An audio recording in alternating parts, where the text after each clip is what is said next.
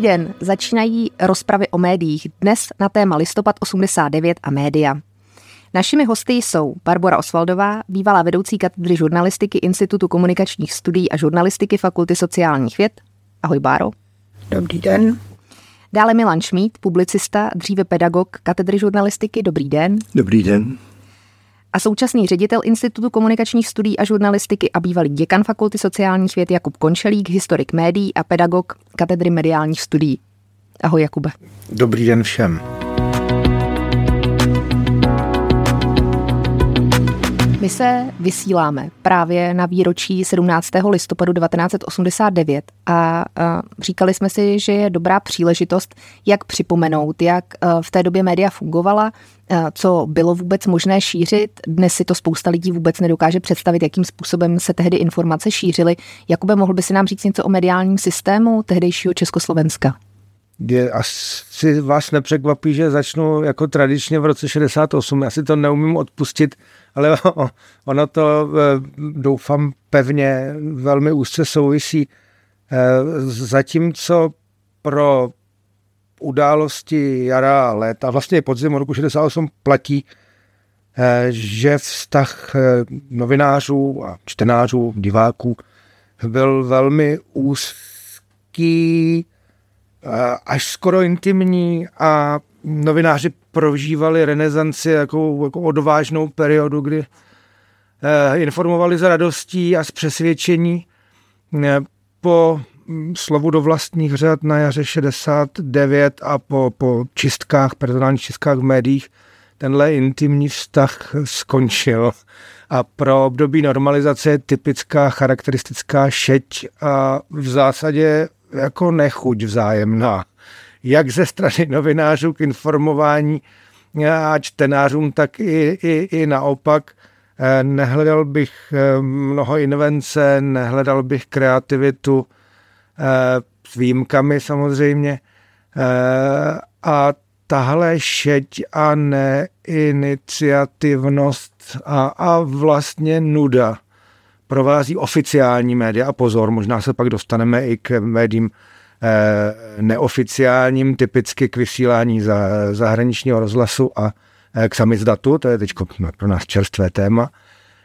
Pro oficiální média tahle ta šeť je typická, charakteristická a velmi překvapivě náhle z ničeho nic končí v čase takového toho jako pnutí a velkých očekávání už na podzim roku 89 situaci, kdy se okolní svět začíná prudce měnit a ono se to dost podstatně promítá i do života novinářů samotných. Oni taky cítí, že teda jako přichází nějaký čas, kdy je potřeba začít něco trošku jinak. A vše potom velmi překvapivě možná pro tehdejší obyvatele, ale vlastně jako logicky ze znalostí okolního dění a i vnitřních problémů režimu vyvrcholí v listopadu 89, kdy se novináři stanou jednou jako z určujících skupin toho revolučního dění. Ono by to bez novinářů v podstatě nešlo. Uvědomme si, že jsme v době analogové, žádné sociální sítě, telefonní spojení stále ještě bídné, čtverná linka, když telefonuje soused, netelefonuje já, stejně se nedá nikam dovolat. Pošta ano dojde, ale kdo si bude psát dopisy v situaci, kdy probíhá revoluce, auto nemá každý, takže dopravit se na vesnici není úplně jednoduché. Tohle všechno překlenou média a vlastně překlopí tu svou dosavadní roli brzdy společenských změn, protože novináři v duchu marxisticko-leninské teorie žurnalistiky prostě plnili svou úlohu poslušné převodové páky, to je hrozný sousloví, a naplňovali tu roli služebnosti, která byla jako tehdejšímu postavení novináře ve společnosti vlastní a daná. To je to, co měl dělat. On měl vysvětlovat publiku náhled linie strany a objektivita rovnala se vysvětlování toho, co je linie strany, a to, co nebylo v souladu s linií strany, bylo neobjektivní, tudíž v zásadě z definice špatné. Tuhle roli prostě novináři ochotně plnili po celou dobu normalizace a začalo se to tahle společenská smlouva mezi vládnoucí politickou elitou a novinářským stavem jako takovým po mém soudu drolit podstatně až v létě roku 89. A abych se vrátil zpátky obloukem k té své úvodní tezi, domnívám se, že novináři sehráli velmi podstatnou roli v událostech listopadových dnů roku 89 a že si za to zaslouží pochvalu, že se tentokrát probrali podstatně dřív než v tom roce 68, ku příkladu. V roce 68 novinářský stav následoval kulturní revoltu s odstupem několika měsíců. Tady to byla ta reakce relativně pohotová. My se k jednotlivým médiím ještě dostaneme, stejně jako k samizdatu a k vysílání zahraničního rozhlasu. Máme tady jednu z účastnic té povolené demonstrace, Barboru Osvaldovou. Část té demonstrace byla povolená, demonstrace na Albertově. Potom to, kam se vydal pochod na Národní třídu, už povolený těmi oficiálními stranickými orgány nebyl. Jak vás napadlo, Báro, vydat se na Albertov? No, ono to bylo totiž k 50. výročí toho roku 1939 a původně ta demonstrace skutečně byla povolená a překvapivě dokonce ji pořádal Socialistický svaz mládeže. Jo. Takže ta oficiální záležitost, kdy se šlo na ten Albertov, tak ta byla vlastně takhle povolená, ale už předtím se hovořilo o tom, že to nebude tak jednoznačný. A to bylo vidět i podle toho, kdo tam vlastně vystupoval. Takže po těch úvodních proslovech obligátních, tak najednou tam se objevili lidé, o kterých se nečekalo, že tam budou. A my už, když jsme šli nahoru na ten Albertov, tak jsme viděli paralelně, že taky jde v tom průvodu nahoru na ten Albertov, respektive potom na ten Vyšehrad, že jde Alexandr Dubček. Takže to, jak si začalo signalizovat, že to nebude oficiální průvod. A my jsme si tehdy, já jsem tam byla s otcem svých dětí, a my jsme si tehdy řekli, že už je teda na čase, aby jsme s tím začali něco dělat. Takže proto jsme tam šli. A právě po tom oficiálním Albertovu se šlo nahoru na Vyšehrad k hrobu Karla Hynka Máchy, kde bylo hodně lidí, daleko víc, než se očekávalo. A pak se ten průvod stočil dolů a šlo se zpátky. A to je to, co já jsem tady se snažila teda zjistit, protože to, co se stalo, tak ten průvod se snažil dostat na Václavský náměstí. Zahnul pravděpodobně do té Vyšehradské ulice. A tam já vždycky říkám, že od té doby si pamatuju, jak v panice je cítit dav. Protože tam nastalo to, my jsme byli asi třístí, před náma šli další, mnoho lidí tam bylo před náma, ale tam už se objevil ten pohotovostní pluk a ten vlastně začal už tam, přede mnou já jsem viděla, jak tlučou nějakýho kameramana a před náma těch 300 lidí najednou se rozprchlo a my jsme byli v první řadě. A já jsem se tehdy Milana ptala, co budeme dělat, jo? Protože jsem si říkala, doma jsme měli jedno dítě, kterému bylo 10 a druhému dítěti 13, takže jsme si říkali, no přece tady nezhebnem. A Milan mi říkal, no tak bude muset vést pod auta. Jo, takže, ale pak teda tohle to přestalo, ten průvod se obrátil a dal se teda po nábřeží a šlo se normálně zase po tom nábřeží a šlo se na Karlovo náměstí a tam se vlastně ty dvě skupiny rozdělily a jedna skupina skandovala slíbili jste to, nepůjdeme dál a druhá skupina skandovala jdeme dál. A tam se teda ten průvod rozdělil a část šla pak na tu Národní třídu a část menší vlastně odešla z toho průvodu. Vy jste byli v té části, která z toho průvodu odešla, je to tak?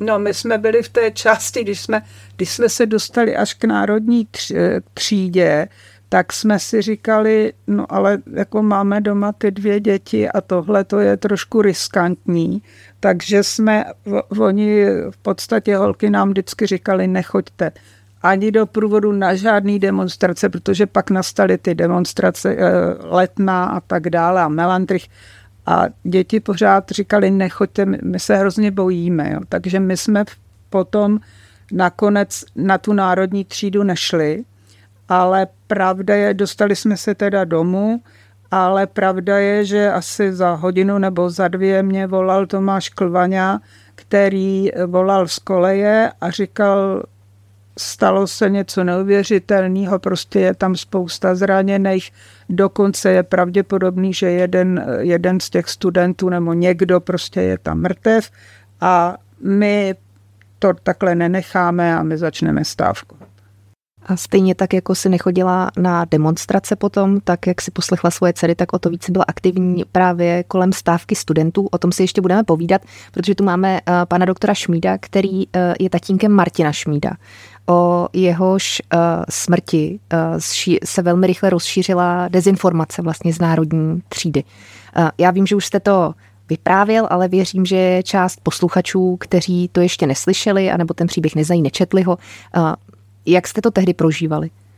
My jsme se to dozvěděli až v sobotu, protože demonstrace byla v pátek, jinak co se týče účasti naší rodiny, tak já jsem v té době byl v sauně večer a na demonstraci byla moje manželka a oba 2 synové. Manželka odešla, protože musela jít do redakce, ona pracovala v redakci Svobodného slova a kluci to absolvovali komplet celé všechno až na národní.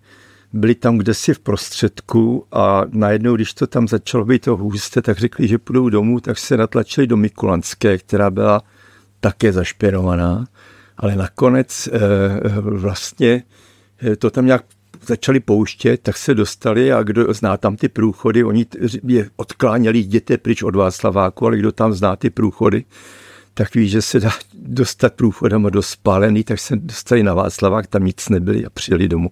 Já jsem se vrátil ze sauny a víceméně jako, no tak byla demonstrace.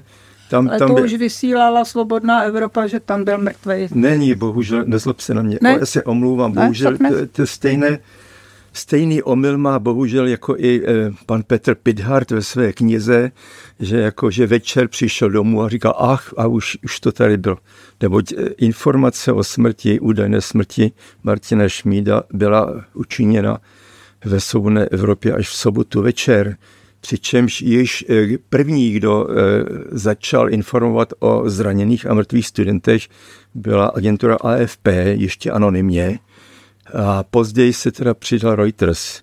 A víceméně ta celá informace byla předána na základě teda výpovědi Drahomíry Dražské, která co si natočila na magnetofonový pásek u Pajinu. Dostal to Petr Úl, ten to poslal do Svobodné Evropy a Svobodná Evropa to odvysílala. A jinak chci říci, že ovšem agenturní zprávy o tom, že to byla tvrdá demonstrace, že tam možná byly nějací zranění jenom, tak to už byla v odpoledních hodinách. Jenom pro zajímavost, je to uvedeno ve vašich diplomových pracech. Kdybyste zalistovali v knihovně, je to tam ta událost popsána. No, takže celé to všechno vzniklo až v okamžiku, kdy náhle v 9 hodin přišel zvoní tedy zvonek a tam stojí dva policajti a říká, a já jsem si domníval, když jsem je viděl, tak to ve mně řeklo, říkal jsem, přišli si pro Janu, protože Jana měla určité styky teda na Dissent a jako na Lidové noviny a přes Svobodné slovo, ale ku podivu se ptají na Martina Šmída. A já jsem říkal, no a co to potřebujete? A on říkal, no potřebuje stotožnit. Já jsem říkal, no a kdo vás sem poslal? Já vím, že potřebujete tady. No to vám neřekneme. Já jsem říkal, když vy mi nic neřeknete, tak já vám tak nic neřeknu. No, takže klidně se mě předvolejte k výslechu. Nebo jako na stanici. A oni říkal, no tak my vám taky nic neřekneme. A odešel. A ještě se zeptal, a kdy jste ho viděl naposled? Já jsem říkal, dneska večer.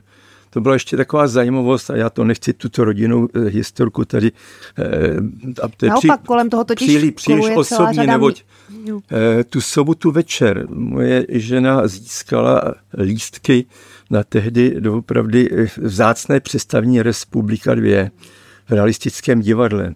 Takže jsme byli v realistickém divadle, kde jsme seděli na balkóně a kde na žádné jaksi představení nebylo, neboť tam vystoupili studenti, ředitel Frejhár. Student hovořil o tom, co se dělo na národní třídě a Frejhár říkal, že půjdu do stávky. No a já jsem potom vzal teda Michala a jel jsem s tím domů a Martin tam zůstal s Janou ještě v klubu, což to je celé, no pak se večer vrátil.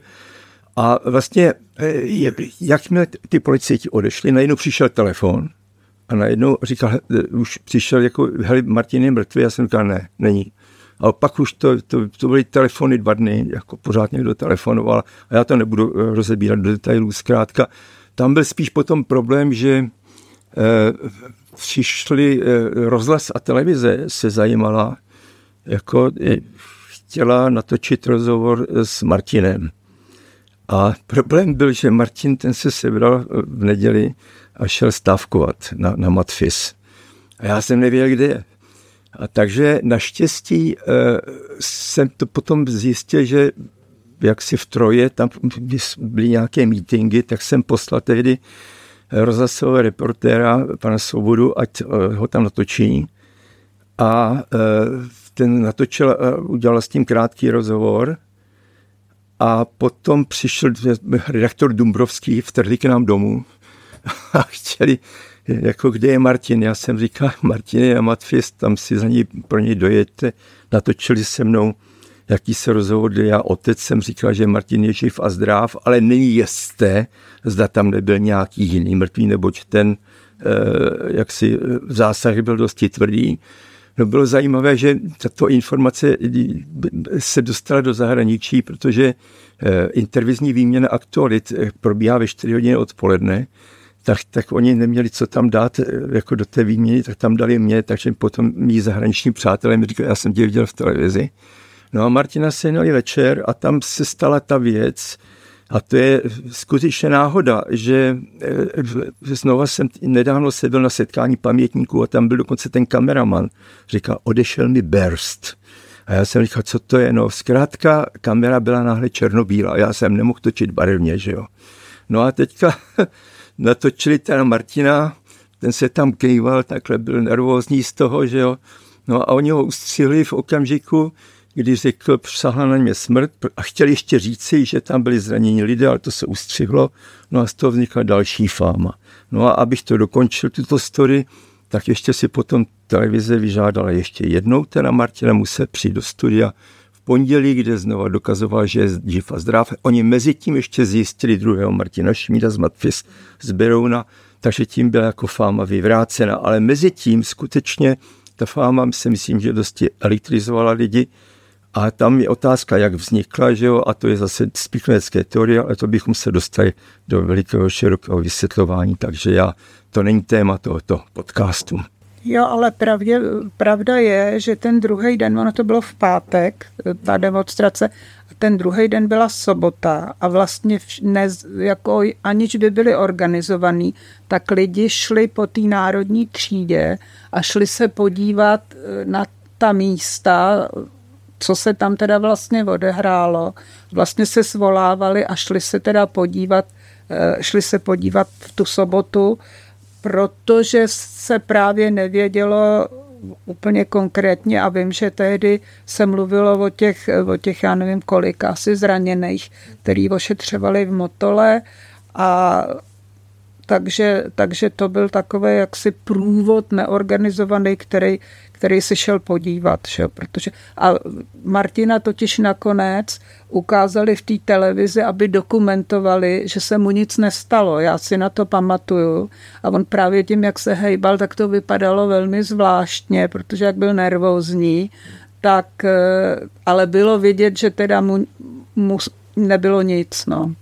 Já by chce se zeptat kolega Končelík nebo vložit nějakou technickou. Já bych se zeptala jenom na úplně poslední věc vás, pane doktore, k tomu, protože úplně to chápu. Mě ten příběh vlastně do značné míry fascinuje už od dětství, pak když jsem ještě zjistila, že jste mým učitelem, tak to získalo další úroveň. Ale jaké to je být vlastně součástí takového dějinného příběhu, protože tohle je dějinný příběh? No tak člověk nejdřív je z toho zmaten a říkal, proč já, kdo to, proč jsem byl vstažen. Teďka tam bylo několik jako variant. Totiž můj syn Michal 2 dny předtím, 15. listopadu byl zmlácen při jedné demonstraci. A moje žena Jana tehdy udělala veliký jako čoromoro. Šla na policii, stěžovala se na policii a oni potom se stížnost museli vzat, protože oni mu vzali, jednoho zbyli a jednomu rozstřelili občanku, což bylo takové svinstvo, které se dělalo. Tak jsem říkal, tak policajti se nám chtějí pomstit. Potom byla otázka, ona se setkává s tím Dinsbírem a tak dále. Jako je to na nás, je to past na nás. No ale potom jako člověk se uklidnil, že je Martin je živ a zdrav, to spíš moji kamarádi byli z toho jako vyšokovaní a měli z toho veliký problém. Ale ještě chci říct, že o těch médiích, tam bylo ještě zajímavé, že samozřejmě přišla první, kdo napsal jednu větu, která řekla, že se tam nad rámec ČTK byla lidová demokracie v sobotu. Ale potom vlastně když hovoříme o těch médiích, tak ta média, ty novináři, skutečně jako byli sice svázaní vším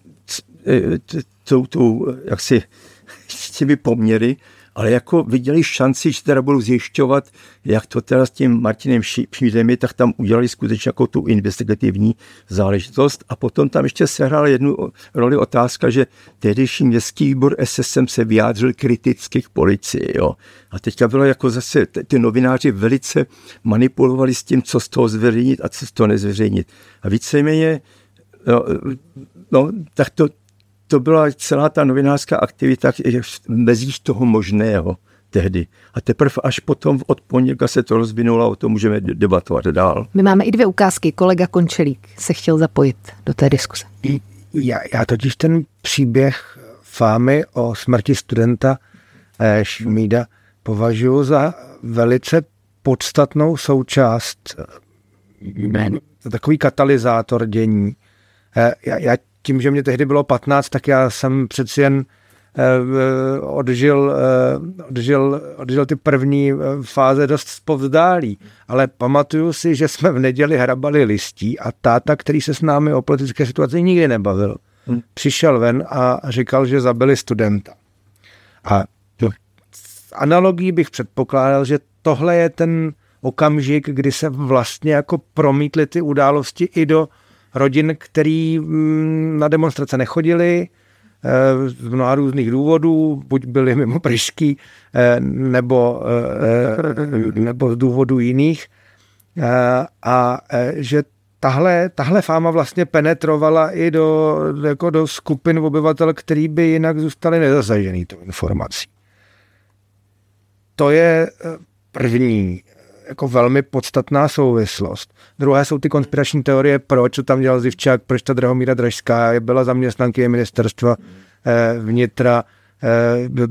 V roce 2009 řekla, že to celé vymyslela, ale jako kdo jí to věří. Proč Zivčák hrála růžičku, proč ho odvezla ta jediná sanitka, která tam na místě byla, co tím vlastně jako sledovali, proč se nechal ošetřit a zapsat pod svým jménem, proč se vlastně potom teda nechal najít, že jo, s tou falešnou adresou na Ostravsku, nebo kde to bydlel. No, je to příběh, který budí zvědavost, dodnes si myslím, příběh velmi zajímavý, ale my ho vlastně nepotřebujeme k ničemu jinému, jenom k tomu, abychom si řekli, že ano, ta fáma o smrti studenta Šmída prostě katalyzovala události velmi podstatně. A pro generaci mých rodičů aktualizovala jejich zážitky ze strahovských událostí. To je jako nemlich ten samý příběh. Prostě bijou naše děti, zmlátili studenty bezdůvodně a surově. A velmi jako rozsáhle. Že ta zkušenost ze strahovských událostí je analogická k tomu objemu bytí, které nastalo v listopadu 89 a tehdy byly děti těch tehdy zbytejch. A tohle všechno vytvořilo takový amalgám, který jako po mém soudu to jako opravdu podstatně rozhejbal. Já jsem se tady jenom inicioval, já jsem to neodžil, takže opravujte mě, když to budu říkat špatně, ale ty dva záznamy se redaktorům televize podařilo najít oba dva ty studenty, toho druhýho, Martina Šmída číslo 2, natočili barevně a on jim tak jako v celku důvěrodně říkal, že byl někde jako pařit a že se to vlastně vůbec netýká. Takže toho jako rovnou odstranili z pozornosti, protože teda evidentně jako nebyl problematický typ, ale Martina Šmída číslo 1 natočili černobílé na koleji, jestli se dobře pamatuju, s takovým jako divným nemocničním nábytkem za sebou a vypadalo to strašně podezřele celý. Což je další jako moment, který to vlastně celý jako stimuluje a vyvolává tu pochybnost a prostě jako dělá z toho příběh, který je podezřelý. No a v momentě, kdy už to jednou vypustíte, tak ano, jakože v pondělí už se ví, že Martin Šmíd je zdrav a že žádný další takový student vyjma těchto dvou v daném ročníku na matematicko-fyzikální fakultě nestuduje. To už je vlastně jedno. Ale tehdy už se šíří ta šeptanda, která je logická zase, protože tolik lidí se nedozví ty věci přímo z médií jako takových. A to je důležitá věc, kterou jsme taky chtěli připomenout a kterou jsme chtěli pustit. Já mám připraveny 2 ukázky, jak vlastně o dění 17. listopadu referovala tehdy média. První z nich je z československé televize, vlastně první vysílání záběrů.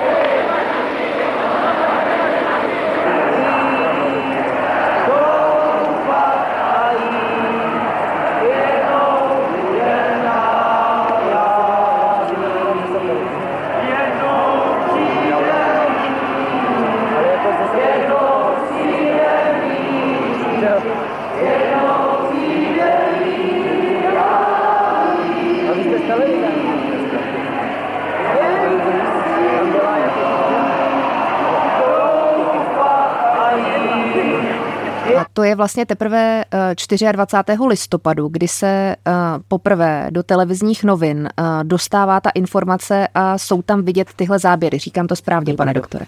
Ano, tam bylo veliký boj, které zdali zveřejnit záběry, které natočili, byl dokonce takový film FAMu, nebo myslím, že to udělali famáci, ale existovalo video, které už existovalo už v začátku týdne a víceméně ty stávkující lidi v televizi se to snažili protlačit a prodělalo se až 24. teda večer. Mezitím rozhlas referoval takto.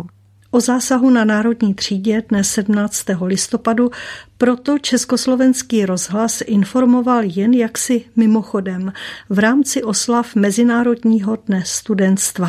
Podvečer se pak přišly stovky chlapců a děvčat s kytkou a zapálenou svíčkou v ruce poklonit památce Jana Opletala do místku, kde v roce 1939 šel pohřební průvod jeho rakví. Podle posledních informací se slavnostních okamžiků dnešního 50. výročí 17. listopadu 1939, které vám přiblížil Roman Žamboch, pokoušejí někteří lidé zneužít k protisocialistickým provokacím. 18. listopadu ocitoval rozhlas pouze zprávu, kterou k zásahu policie na Národní třídě vydala Československá tisková kancelář. Československá veřejnost byla už informována o včerejším studentském shromáždění uskutečněném při příležitosti 50. výročí 17. listopadu 1939 v Praze na Albertově i o průvodu, který zakončil povolenou vzpomínkovou akci na Vyšehradském Slavíně u hrobu Karla Hynka Máchy. Už v průběhu této akce byly snahy učinit z ní demonstrativní vystoupení proti socialistickému společenskému zřízení, komunistické straně Československa a vládě. To se pak plně projevilo v dalším vývoji, kdy dav z podnětu různých lidí se ve večerních hodinách vydal do centra hlavního města. Došlo k narušení klidu a veřejného pořádku, zejména v prostoru Národní třídy a Pernštína. K obnovení pořádku a klidu zakročily pořádkové jednotky veřejné bezpečnosti. Podle dnešních informací z Českého ministerstva vnitra a životního prostředí bylo při vytlačování demonstrantů z prostoru zraněno 17 osob. Při zákroku došlo ke zranění 7 příslušníků veřejné bezpečnosti. Na místní oddělení veřejné bezpečnosti bylo předvedeno 143 osob, z nichž 9 bylo zadrženo pro důvodné podezření ze spáchání trestného činu a 70 osob bylo zajištěno pro přečin. Pořádková pokuta byla uložena 21 osobám. Pravda byla ovšem trochu jiná, než jak situaci líčila zpráva Četky. Národní třídu uzavřeli kordony pohotovostního pluku a tzv. Červených baretů.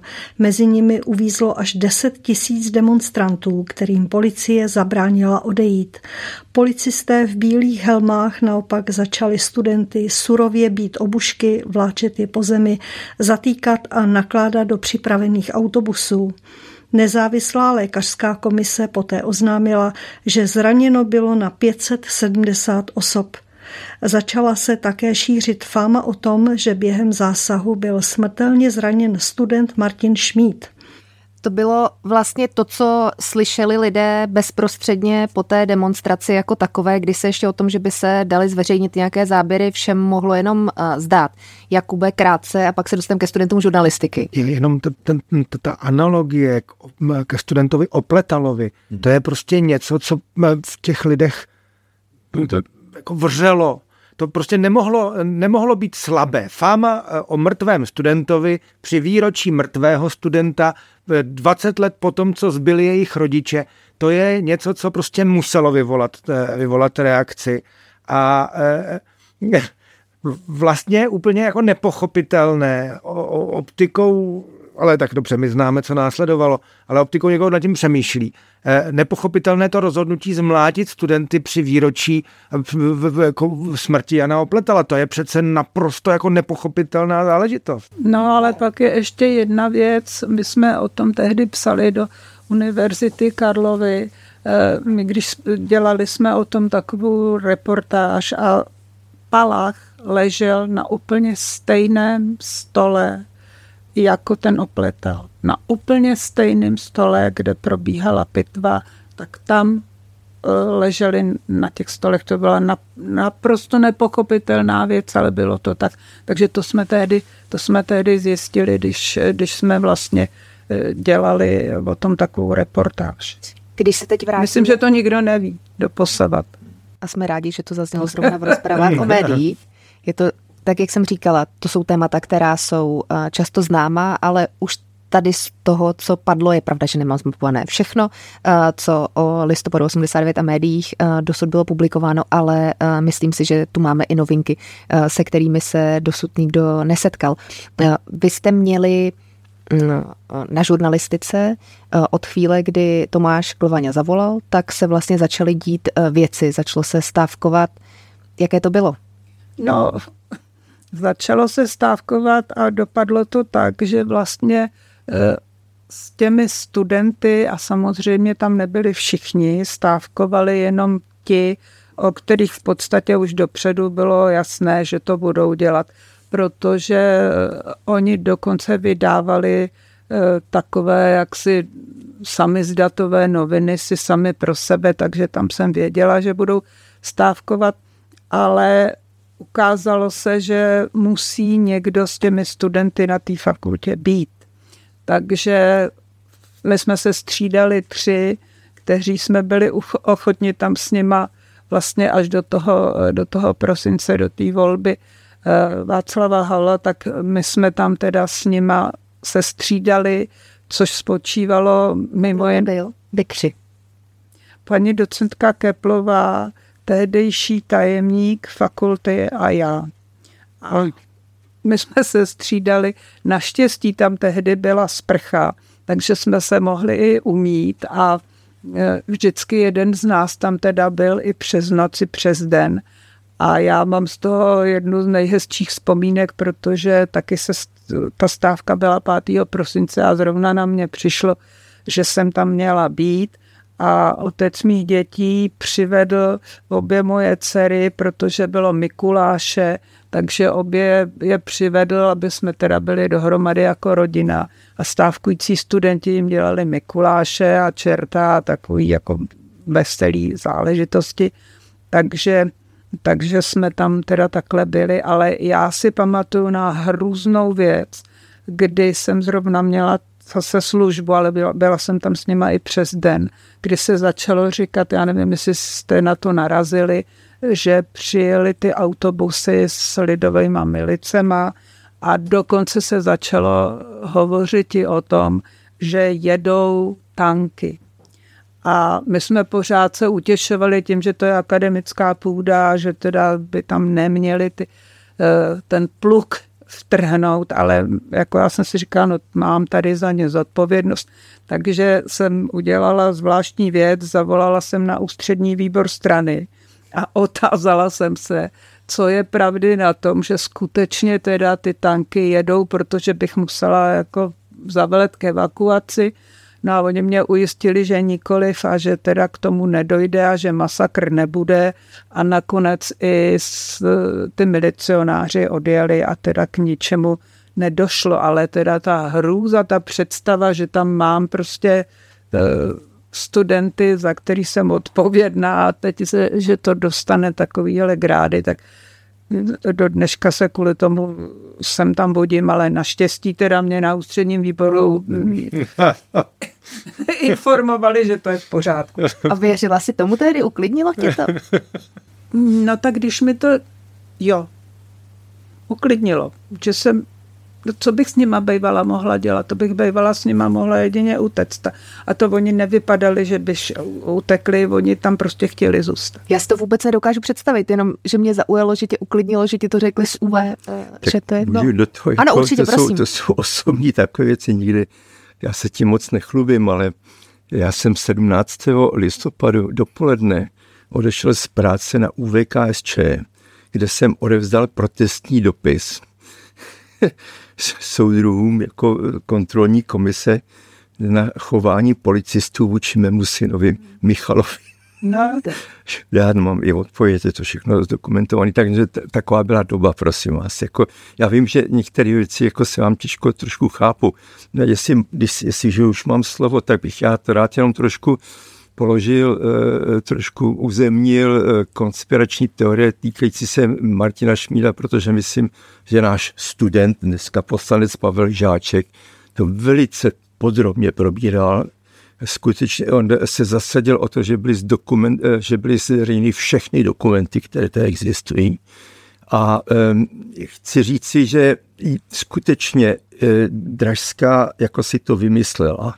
A potom je třeba říci, že nastal jako běh událostí, kdy se spoustu lidí jednalo tak, jak jednalo a dalo to dohromady takový zvláštní mix událostí, protože fáma o mrtvém studentovi prospívala disentu, neboť jako mobilizovali lidi, ale fámu o mrtvém studentu, neboť mě potom hned vyslýchali, by naopak byla vhod i státní bezpečnosti, neboť oni věděli, že 10. prosince u Dne lidských práv se chystá nějaká demonstrace a najednou měli, kdo si rozšiřuje nesprávnou, teda nepravdivou zprávu a byla jejich cíl jako zjistit co nejvíc těch disidentů a pozavírat je. A takhle uzavřeli jenom úla, že jo. No, takže to je jedna věc a co se týče těch fám, prosím vás, do dnešního dne nemůžete vysvětlit lidem, že Zívčák nebyl přikryt praporem, ale měl takovou tašku A dokonce i ta fáma, jakože tam byl, že byl úkolovan a tak dále. To si nebyl přikrytý kabát? Kabátem jsi říkal? Byl kabátem a potom měl takovou tašku, kde byly ty tři barvy a tak dále. Já totiž nezobstil mě, jako jestli znáš Janu Struneckou. Jana Strunecká byla ta slečna, co s ním šla na té demonstraci. Ona byla u toho. Tak jako to je všecko zmapované v jednom filmu a tak dále. Já to nechci dále rozebírat, ale když tady jsou některé novinky, tak přece jenom jednu novinku řeknu třeba. Mě neustále, já jsem to studoval velice podrobně všechny ty zprávy. Tam je několik temných míst, že skutečně ta Drajská, ona byla hysterická, chtěla se upoutat pozornost, tam se svíla na národní, ujela si Litomířská, odvedla jich k doktorovi a tak dále. A je tam takové tajné místo, že ona vykládá o tom studentovi, který byl mrtvej a už toho má dost a tak dále a tak dále. A náhle ten student má ráno jméno Martin Šmíd a ještě student matematicko-fyzikální fakulty. A to bylo to, co jsem si myslel, jako kdo to vymyslel, jestli ji teda nabrýfovali vnitráci, nebo a tak dále. Ale málo kdo ví a bohužel to také zjistila naše jedna studentka. Snad se ten Martin Šmíd z toho Birovna nebude jako zlobit, neboť ta Dražská, ona vedlejšák měla službu, dělala na koleji, odsloužila tam 18 služeb. Já si dokonce myslím, že tam byla nasazená nikoli v nějakém STB, ale kriminálkou, protože ona byla na drogách a zřejmě a tak dále. A Martin Šmíd taky tam byl na tom. A Martin Šmíd, když se ho ptali na Dražskou, tak on věděl, že on ji znal.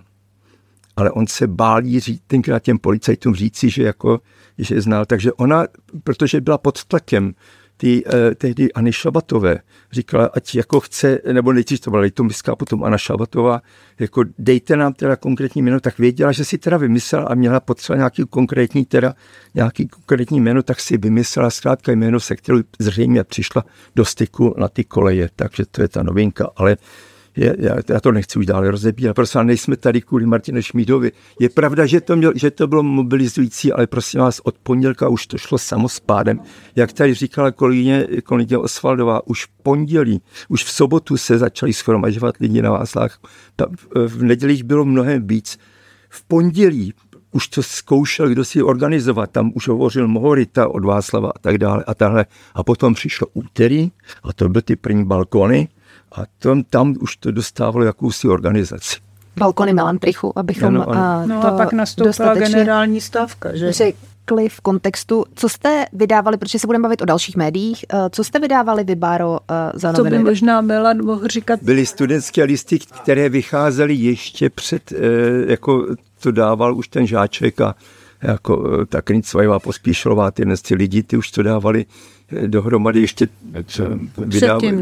předtím. Ale on Pavel Žáček udělal teda další věc, protože ty si říkal, že teda to všechno zmapoval, ale on udělal ještě jednu věc, že zmapoval celou fakultu žurnalistiky a velice podrobně tam měl, kdo pracuje, nebo kdo byl jaksi agentem STB a kdo nebyl agentem STB, takže on tohle to všechno má a taky potom v tom roce 90 na základě toho celá řada těch lidí, kteří tam byli zaměstnaní, tak odcházela. Dostala výpověď a odešla, takže jako tam byla jako velká skupina lidí, kteří byli zároveň agenti. Dokonce i v některých rodinách a nevěděli to o sobě. Klasická média se pouštějí do toho tématu velmi opatrně. Některá vůbec, některá postupně. Jak to tehdy bylo, Jakube? Můžu ještě před odpovědí doplnit jenom vy to tady anarchisticky ničíte, ale prosím. Ano, anarchie čistokrevná. Doplnit zkušenost středoškolského studenta, ta fáma o tom, že jedou tanky, ta cirkulovala i po středních školách a děsila i naše pedagogy. To je taky hrozně jako zajímavý moment. A já jsem se chtěl zeptat, protože o studentských listech jako periodiku jsme vlastně spolu nikdy nemluvili. Vyšla knížka. A v jakém vztahu byli k futy? Jako vy jste nějakým způsobem reportovali? To byl studentský časopis. To bylo mimo, vyšlo snad jenom jediné číslo. Snad jako... Ale já mám tu knížku, protože oni posléze k nějakému výročí tak vlastně udělali jako vzpomínkový materiál, kde jsou vyfocený všichni, kteří se na tom podíleli a jsou tam bohužel jeden z těch studentů, který se tehdy na těch studentských listech podíleli, tak umřel. A já vím, že to byl velký problém, protože oni ho měli hrozně rádi. Ale to už je rok 1990 a to už je taky rok, kdy to vzala pod svojí vydavatelství Lidových novin, to potom vzalo pod... Ale oni dostali nějakou dotaci ze zahraničí, že? Abych se obloukem vrátil k otázce, tak je to taky čas, kdy zaniká... Já se omlouvám ještě předtím, než se vrátíš k té otázce. Ty se zeptal, v jakém vztahu byly k futy. Mohl by si vysvětlit, proč futy? Protože Federální úřad pro tisk a informace převzal v zásadě cenzorní povinnost i pravomoc, i zodpovědnost po předchozích úřadech, tak jak v průběhu 60., 70., 80. let měnili své názvy z ústřední publikační zprávy přes úřad pro tisk a informace a Český úřad pro tisk a informace, až skončili všechny pod jednou hlavičkou po urputném boji teda o pravomoce a o kanceláře a o stolečky a až je nakonec teda Federální úřad pro tisk a informace všechny pohltil. Futy koncentrovalo v zásadě moc nad médii v rovině registrační povinnosti, proto jsem se ptal na tu registrační povinnost. A konec futy, jeho rozklad, respektive likvidace, byla jedním z prvních úkolů, kterých se ujaly nové politické elity hnedka po lednu. A v podstatě znamenal jako konec starých pořádků. Když zkoušíme studenty na státnicích a tážeme se jich na proměnu mediálního systému po roce 1989, tak ukončení vedoucí úlohy strany a zánik Federálního úřadu pro tisk a informace jsou v podstatě první dva kroky, které umožní osvobození médií z těch svazujících podmínek, ve kterých fungovaly předtím. Proto tedy FUTy, respektive Federální úřad pro tisk a informace. A jak tedy fungovala média? To je ta otázka, která padla asi před 5 minutami. A média v roce 1989 fungovala na stejném principu, prakticky na stejném principu, jaký nastavilo Husákovo vedení po převzetí vlastně kompletní moci na počátku let 70.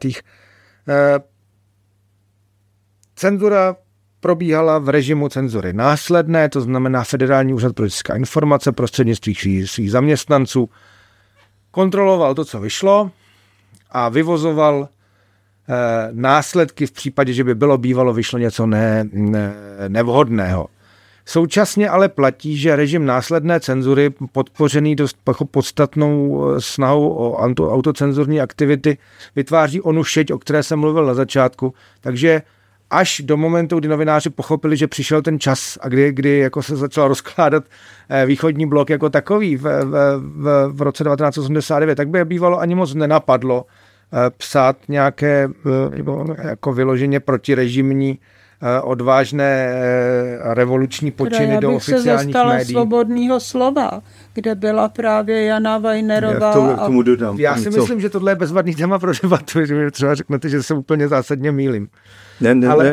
Ale v podstatě po mém soudu platí, že pro to období 70. a 80. let, kterému říkáme normalizace, je možné en bloc konstatovat takový jako systém nehybnosti, kdy se všichni vzájemně drží v šachu a ano, lidová demokracie, svobodné slovo se mírně odlišují od toho, co vyjde jako základní informace prostřednictvím rudého práva, ale nikdo se nepouští do nějakých jako revolucí, do nějaké investigativy, do nějakého zásadního bojování. Glásnost jako model nové komunikace je v zásadě prázdný slovo. Jakešovo vedení komunistické strany vůbec nechce nějaký zásadní změny. Ke glásnosti se hlásí, ale nerealizuje ji. Ano, poptává se teda jako ta konstruktivní kritika, ale v momentě, kdy se o ní novinář pokusí, tak dostane obratem facku zprava zleva a zase jako zaleze zpátky. A nic velikého se neděje. Protože systém, abych se vrátil k zadání, systém je nastaven tak, že po čistkách na začátku 70. let se v zásadě všichni drží v šachu prostřednictvím personálních nástrojů, kdy kdokoliv by si dovolil se nějakým způsobem zásadně vyvázat z toho, co je zaužíváno a normováno, tak přijde o práci, což teda vede k tomu, že to nikdo vlastně moc jako nedělá. A když se chce odvážit i něčeho mimořádnějšího, tak nikoli v legálních, oficiálních médiích, ale realizuje se v prostřednictvím samizdatu, respektive těch komunikačních kanálů, které nejsou oficiální a nepodléhají těmhle jako kontrolním mechanismům. Můžu se zeptat? Já mám, ale možná to je špatný dojem. Já jsem měla dojem, že právě ty lidové noviny, že oni se několikrát pokusili, aby byly legalizovány a požádali teda právě federální úřad. A nedostali. Ale jako já si to myslím, ale... Je to tak, ano. Oni vždycky vydali číslo, federální úřad jim udělal pokutu, oni zažádali o registraci, která byla odmítnuta. První registrace právě ještě staré fúty, protože později do fútu byl nasazen teda pan Prýkazský a po Prýkazském pan Kusí, než ho zrušili to fúty. Takže ještě staré ty úředníci z toho fúty, prosím vás, v prosinci vydali registraci Lidových novin. Na základě oni vždycky argumentovali tiskovým zákonem, že tiskový zákon, že periodický tisk nemůže vydávat soukromá osoba, že to musí být organizace, společenská organizace nebo úřad. Takže registrace byl prosím vás udělená. To ještě nebyla společnost Lidových novin, Michal Klíma to umí přesněji. Byla to zkrátka jako účelová organizace občanského fóra, společenská organizace, která dostala registraci, takže vlastně 12. prosincové číslo bývalého samizdatu Lidových novin vyšlo v tištěné poloze, 600 000 výtisků po 2 korunách, které se rozprodalo okamžitě. Ano. A to je právě obrovský počet. To je tam přichází teda ten vzedmutí, je ta revoluce už. Ta otázka toho, jak jednotlivá média reagovala na tu situaci toho 17. listopadu, je poměrně komplexní. Tady bych doporučovala k přečtení právě text, který má i na svých stránkách pan doktor Šmíd. Na stránkách Louče najdete spoustu zajímavých informací. Vy jste v té době působil v československé televizi. Co bylo na televizi zajímavé a specifické? Čím vlastně pomohla? No právě já jsem rád, že přichází téma televize, protože já se domnívám, že média působila pravda jako nejen jedno médium, ale řada deníků nebo vzpoura novinářů vůči svému vedení, která došla v týdnu teda od 19. listopadu a která s výjimkou Rudého práva všude byla teda úspěšná. Takže probíhala i v rozhlase s velkým zpožděním a také v televizi. A já tady si vzpomínám, nebo často to cituji, že Timothy Ash ve své knize o východní Evropě cituje, jak probíhaly kulaté stoly v Polsku v polovině roku 1989, kdy Jacek Kuroň, nebo cituje Jacka Kuroně, kdy solidarita, tam se dělilo takové jako, podívejte, ano, tak my vás teda vezmeme do toho politického života, nechali jim vydávat gazetu Výborču, že budete mít na půl svobodné volby a tam byla otázka o televizi, že sdílení moci v televizi chtěla solidarita, na Češím ten představitel vládní říká, televizi vám nikdy nedáme, to vám radši dáme ZOMO, pohotovostní oddíl policie. Ta televize je pro nás důležitější, což se ukázalo, protože ten mobilizační efekt jednak šel skutečně přes západní vysílačky, přes potom už i ta tištěná média, která se krok za krokem osvobozovala, ale já si myslím, že ta televize si hrála velkou roli speciálně pro aktivizaci lidí, kteří se báli jít do generální stávky, ale když viděli, že televize vysílá demonstrace demonstrace sletné, takže viděli, aha, něco se hýbe, já už to nějak přežiju.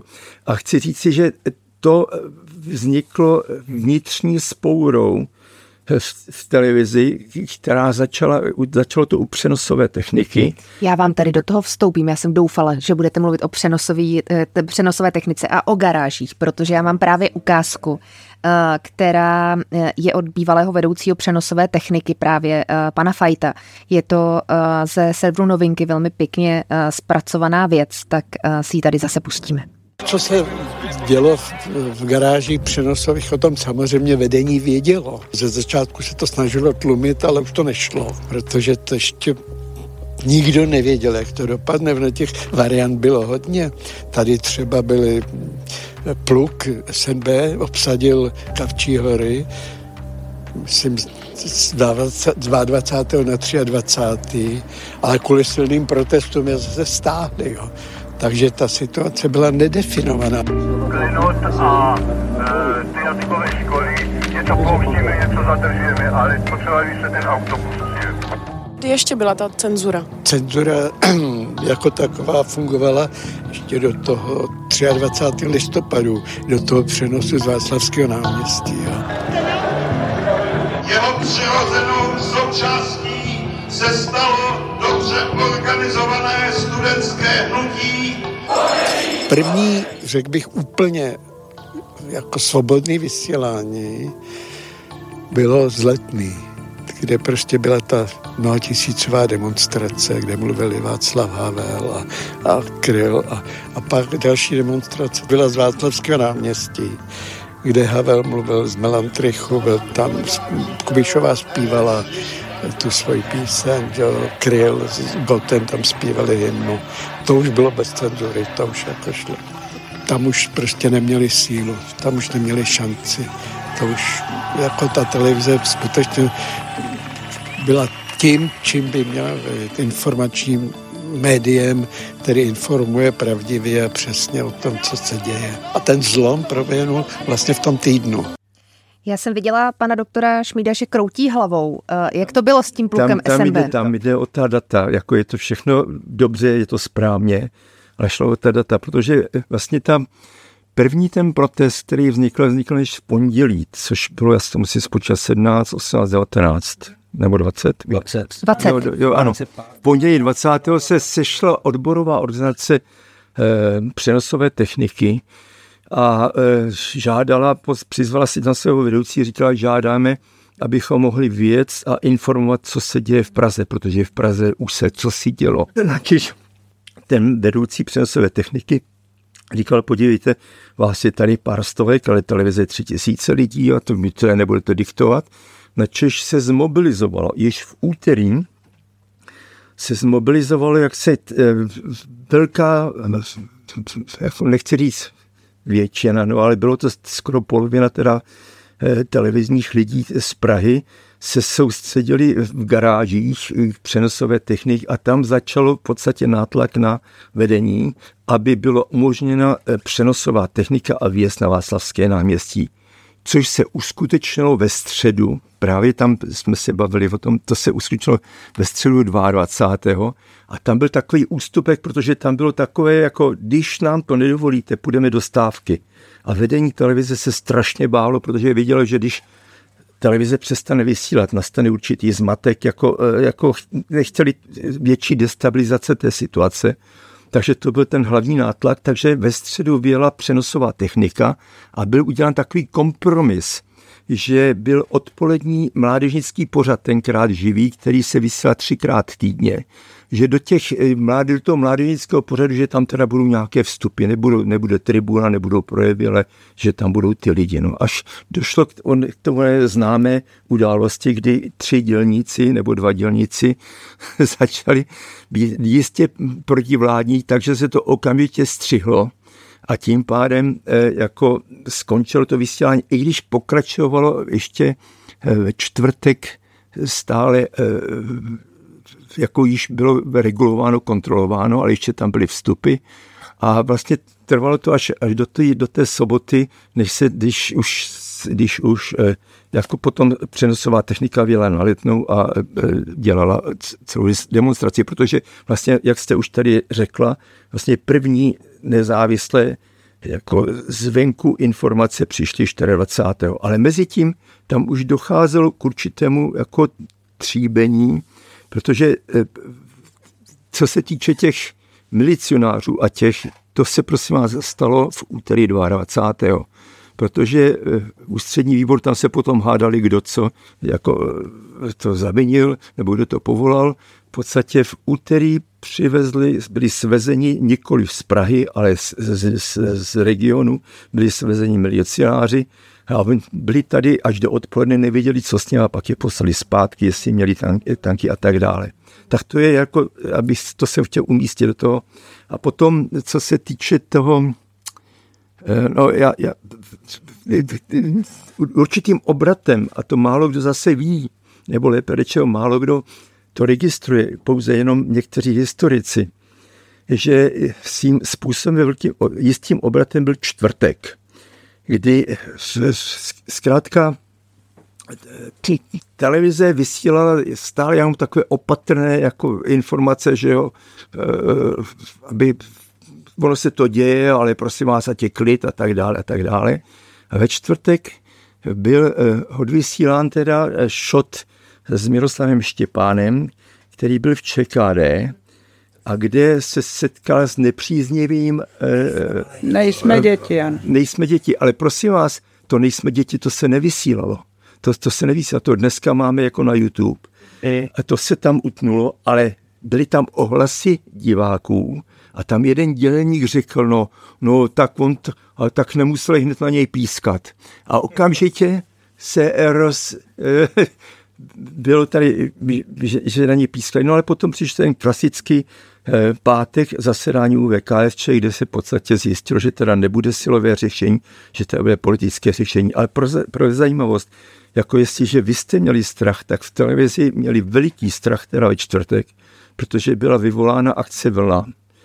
A to je právě, to chci říct si, že ve čtvrtek skutečně tam přišel pluk SMB, který jako chránil, bylo jako, že chrání vysílací pracoviště, aby tam nepřicházeli jako z těch garáží nějaký nepovolaní lidé. No ale ty garáže tak protestovali, že skutečně ten ředitel je potom nechal odvolat.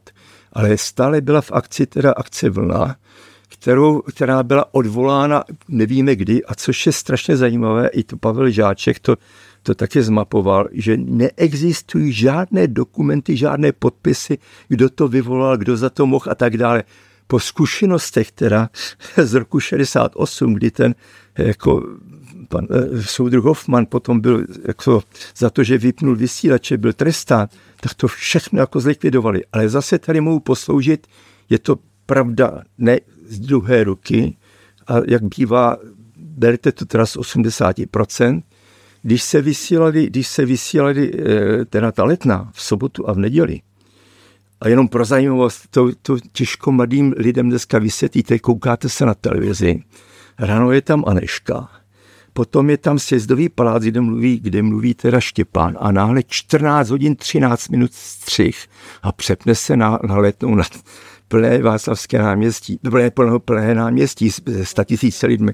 Ale chci říci, že tenkrát, když se vysílalo, tak tenkrát lidi měli obavu a říkali, prosím vás, jde to ven, volali na vysílače a říkali, prosím vás, jako jdeme ven. A oni říkali, jo, jdeme ven, no a co? No, přišel tady pán, legitimoval se jako ministerstvem vnitra a sedí tady u telefonu. A on říkal, no a co, kdyby jako vám řekl, aby se to vypnuli, no. On říkal, no, tak co bychom asi mohli dělat, tak bychom to vypnuli, no. Tak ten pán tam prý seděl a v podstatě v neděli večer nebo v pondělí odešel. Tím skončila. Tak to bylo. Takže jako, no a já si myslím, že právě ty přenosy z Letné, které byly jako organizovány, které rozšířily do republiky, podívejte, co si se mění. Už to ta strana má pod kontrolou, že teda zmobilizovala lidi, kteří šli do té generální stávy, protože, a tím končím teda, nechci vás tady zdržovat, protože dokonce se říkalo, prosím vás, vy strašně riskujete. Studenti a herci volají do generální stávky. Prosím vás, kdo s váma půjde? Jo, každý je na tom v té své fabrice, na té vesnici, ve svém městě, jako a nějaký tady ty lehkoživkové, jo, a my teda za ně půjdeme jako bojovat a tak dále. Naopak, až to špatně dopadne, tak opět komunistická strana bude jako na koni a špatně dopadnete. Ale ono to dopadlo trošku jinak, no. Já si pamatuju právě ty záběry, mě bylo 8, ale právě ty záběry z Letné, kdy byla vlastně celá rodina přilepená k televizi a stejně tak diskuze mezi rodiči, jak to dopadne, jestli to vlastně může dopadnout dobře nebo špatně. Páro, ty si do toho chtěla vstoupit a pak Jakub. Já jsem chtěla jenom říct, že jsem už několikrát někde říkala, že vlastně to rozhodující, co se stalo, bylo, když se obrátily ty kamery. Když se ty kamery obrátily jako na ty stávkující, protože zaprvé teda v té době nebylo tolik kanálů, takže se všichni dívali na Českou a na teda dnes veřejnoprávní, ale to, že bylo rozhodující, protože i když se třeba ty novináři snažili a i když vycházely různé noviny, třeba Lidové noviny nebo různý, tak bylo domluvený, protože se ty noviny tehdy vozily vlakem. A za Prahou bylo jaksi obsazeno a ty noviny se vyhazovaly, takže na ten venkov se ty noviny vůbec nedostaly. Takže ta televize byla vlastně jediná, která dokázala se dostat i do těch různých... To byly některé noviny, Svobodné slovo a Lidová demokracie. No jasně, já vím, ale já jsem nechtěla se dotknout žádného místa tady na mapě, ale že prostě nic o Kolíně špatného, nechci slyšet. Ne, Kolín byl ještě blízko, ale že skutečně do těch malých obcí a vesnicí se dostalo jedině to, co bylo v té televizi, protože ty noviny se tam nedostaly, jo. Zejména teda Svobodný slovo a Lidová demokracie. Já jsem jenom ucítil nutkavou potřebu tuhle tezi podpořit. Letná a kamery, které zaberou 100 000 demonstrujících, jsou ten rozhodující okamžik. Ano. Pořád bych opakoval, jako vizuální věmy něco, co ten normální, obyčejný Čechoslovák mimo velký město nemá jak získat. V tehdejší době prostě není jiné možnosti než prostřednictvím televize. Filmový týdeníky, iluzorní, prostě fotky, tohle nesprostředkujou. Ten věm kamery, která zabere 100 000 demonstrujících na Letní, je něco, kdy se to definitivně a naprosto jednoznačně celý zlomí. Platí ta teze, která tu už zazněla, že od pondělka, od 20. už to bylo prakticky jako nezastavitelný. Ale ten celospolečenský dopad, jako ten drtivej, měla až Letná. A až televizní kamery, které umožňují vizualizaci. Možná i Václavák. Já si pamatuju tehdy, že se to jako odpoledne otočilo, to je to, co ty si říkal, a že najednou ty reportéři... Ale to ještě pořád bylo spíš jako ta pražská záležitost, kam se tak jako sjedou.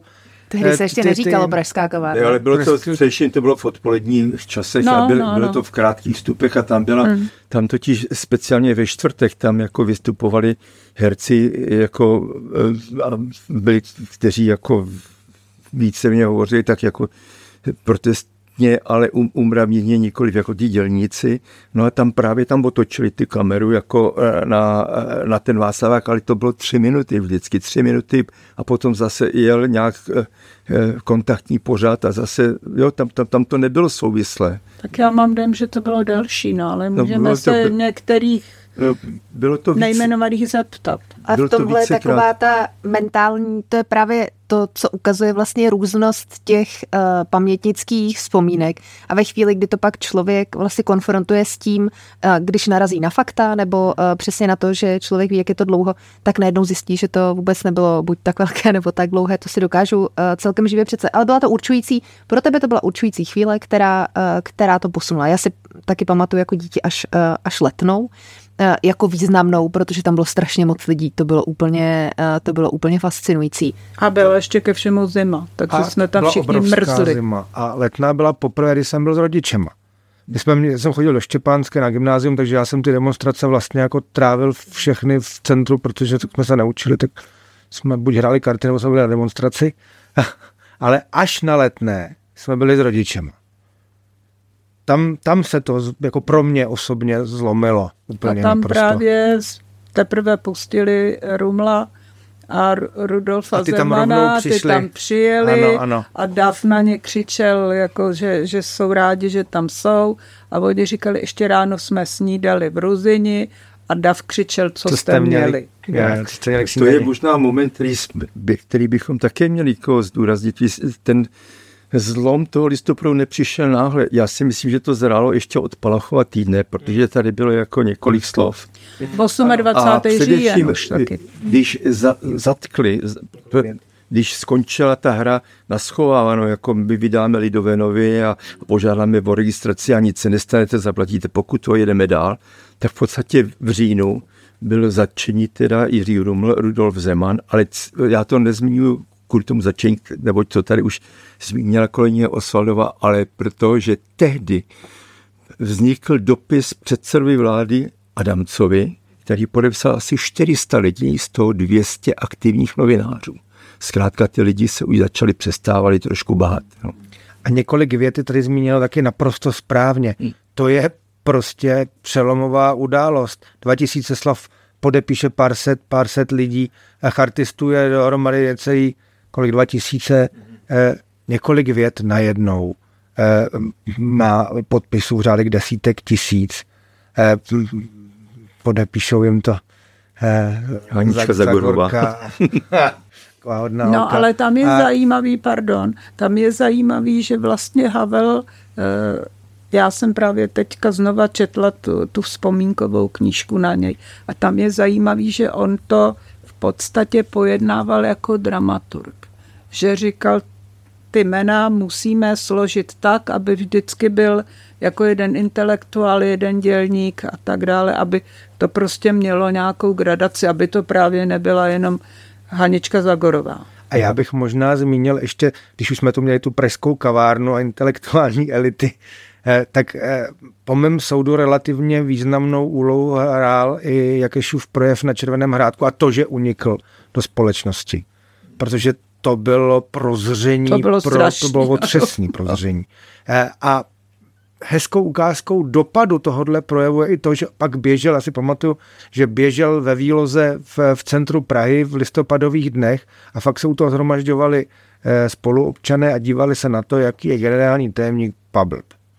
A tohle je jako velmi jako významný okamžik, protože v momentě, kdy zjistíte, že vás teda opravdu řídí bez oký a bez ruky strojvůdce, který jede a neví kam, pochopíte, že ten režim se rozkládá, vnitřně rozkládá. Vnější projevy rozkladu jako byly viditelné v celku dobře a od léta 89 relativně otevřená možnost cestovat znamenala, že jsme se dostávali Jakešovými slovy jako kůl v plotě o samocení, ale když potom společnost nahlédla i ten vnitřní rozklad uvnitř komunistické strany, tak já si myslím, že to opravdu bylo nezadržitelné. My jsme se bavili ještě o tom 28. říjnu. Tehdy se k němu vyjádřil Miroslav Štěpán. Chtěl bych říci, že se nakupilo v Praze mnoho problémů. Nejsnadnější by bylo to, co dělají konjunkturalisté v současné době. Lidé laciní, lidé, kteří ztratili paměť. Říci, že jsou to takové problémy a tak velké, že je nikdo nemůže vyřešit, hledat a honit viníky a jak se řekne, ztratit hlavu a vzdát se socialismu. Chtěl bych říct si pravdu například o událostech, které byly 28. října na Václavském náměstí.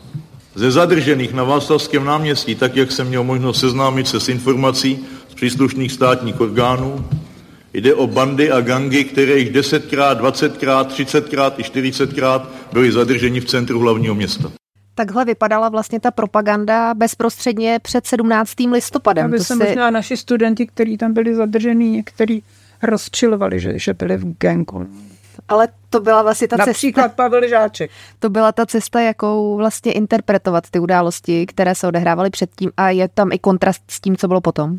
A z mé osobní zkušenosti konstatuji, že to byla cesta relativně úspěšná dlouhodobě, po celé to období normalizace. Zase tím, jak jsem chodil do Štěpánské, tak já jsem občas přihodil, jsem procházel demonstrací a nevybaven informacemi jsem jako netušil, co se děje, a rozhodně to ve mně nevyvolávalo teda potřebu jít demonstrovat. Jako do toho 14letého kluka, který jde po náměstí, kde se bijou policajti s demonstranty. Vodní děla tam byly. V tomhle směru ta režimní propaganda fungovala, dokud držela interpretační kanály v rukou. V momentě, kdy o ně přišla, tak to prostě fungovat nemohlo. Proto taky tady to, a ono to zaznělo proto správně, autoritativní režim se prostě bojí multiplikace informace a médií podstatně víc než kanónů. Na tom je smutný, že už mezi tím právě v Polsku i v Maďarsku se začaly ty věci posouvat a my jsme pořád ještě byli, to je to, co jste říkali, jako glasnost jistě, ale realizace žádná. Jo. A tušilo se, že opravdu se už něco někde děje, ale my jsme pořád byli jaksi petrifikovaní, my jsme snad byli poslední. No s Rumunskem. No tak možná, že se někteří lidé jako pokoušeli využít tu vlastnost. Ale tak já jsem o tom taky studentům vyprávěla. Je to jako epizoda, není to důležité, ale vznikl, když, teďka nevím, jestli mám být osobní, ale radši nebudu ta jména jmenovat, zkrátka, byli tam lidé v televizi, kteří tu perestrojku a tu vlastnost vzali vážně a začali vyrábět pořad sondy. A pořad sondy, a to byla klasika, se snažil být kritický, pravda, na té komunálně jakoby úrovni, ale v díl, kde dělníci říkají, no, že schody se zamytají ze zhora a že jako je třeba se nad tím zamyslet, tak tento pořad jako byl taky už, řekl bych, poslední, který byl nějaký perestrojkový, ale chci říct, jak ten mechanismus fungoval. Okamžitě se zbouřili všichni okresní tajemníci a postali spousta stížností na tu televizi, jako co tady jako dělá, a okamžitě byl konec. Ale nic, jen ještě k těm médiím. Jo. Víte, ale co je zajímavé, že dneska můžete nadávat na režim, dneska můžete, jak si máte takovou informační hojnost, dneska zasedá parlament a vy to tam vidíte všecko v přímém přenosu a teďka je otázka, jako já vždycky jsem se zamýšlel nad mocí těch médií, jo, protože ty účinky médií a já si domnívám, že ty účinky médií jako záleží vždycky na té komunikační situaci. Já si třeba pamatuju, když Michal Kocáb na jednom teda vystoupení se chopil mikrofonu od Jana Pokorného a začal říkat: lidi, narovnejte se, buďte občani a tak dále. Druhý den o tom všichni mluvili. Jako náhle, protože to tady nebylo zvykem, jo. A já si myslím, že právě ta komunikační situace, kdy média mají velkou moc, spočívá v tom, kdy ta společnost je nažavená na tu informaci, kdy chce vědět víc, kdy jako je něco odpíráno. A bohužel teďka jsem viděl, si klidně vystříněte, že zase moc médií se bohužel projevila teďka i u toho covidu. Že zase v okamžiku, kdy je věc nějaká nová, neznámá a tak dále, tak média mají velkou moc to ovlivnit. Jo. A no, teďka jsem trošku zabrousil jsem bokem. Možná to není správné, ale já jsem chtěl víceméně to, co jsem napsal v té studii, že média, protože někdo říká, že teda jsou média všemocná a že všechno ovlivňujou, ale to jsou ty mediokracie, média nám vládnou, což je blbost, jo. Ale zase na druhou stranu oni někdy ten vliv mají, ale ten vliv mají v okamžiku, kdy vznikne komunikační situace, kdy jako náhle je potřeba něco zjistit.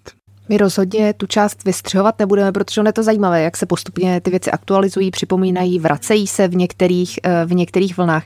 Jakube, protože se náš čas pomalu chýlí ke konci podcastu, tak ti dám ještě možnost naposledy promluvit. Já jsem chtěl navázat, ale nevím, jestli... Je to dobrá tečka? Je to dobrá tečka, já jsem chtěl navázat na je to slavnostní chvílka. Pak někdo z vás, prosím, zvolte lepší závěrečnou tečku, ale tohle je poslední myšlenka, která si myslím, že sem patří. Autoritativním režimu obecně se po nějaké revoluční fázi, totalitní fázi popravování a masivního násilí daří udržovat moc v podstatě statem quo, kdy všichni vědí, že těch řádově 5000 estébáků bohatě stačí na to, aby pochytalo několik málo revoltujících jedinců a proto drží, jak se ošklivě říká, hubu a krok. V tomhle smyslu média v listopadu 89 otevřela společnosti náhled do toho, že ti izolovaní jedinci nejsou sami. V momentě, kdy ukážete několik set tisíc lidí na Letné, tak každý jednotlivý, kterého už dekádu rozčiluje jako kresní tajemník, pochopí, že v tom není sám. A to je ten moment, kdy média hrají onu revoluční úlohu. A ano, jako k ptákovina myslet si, že nám vládnou mediální magnáti,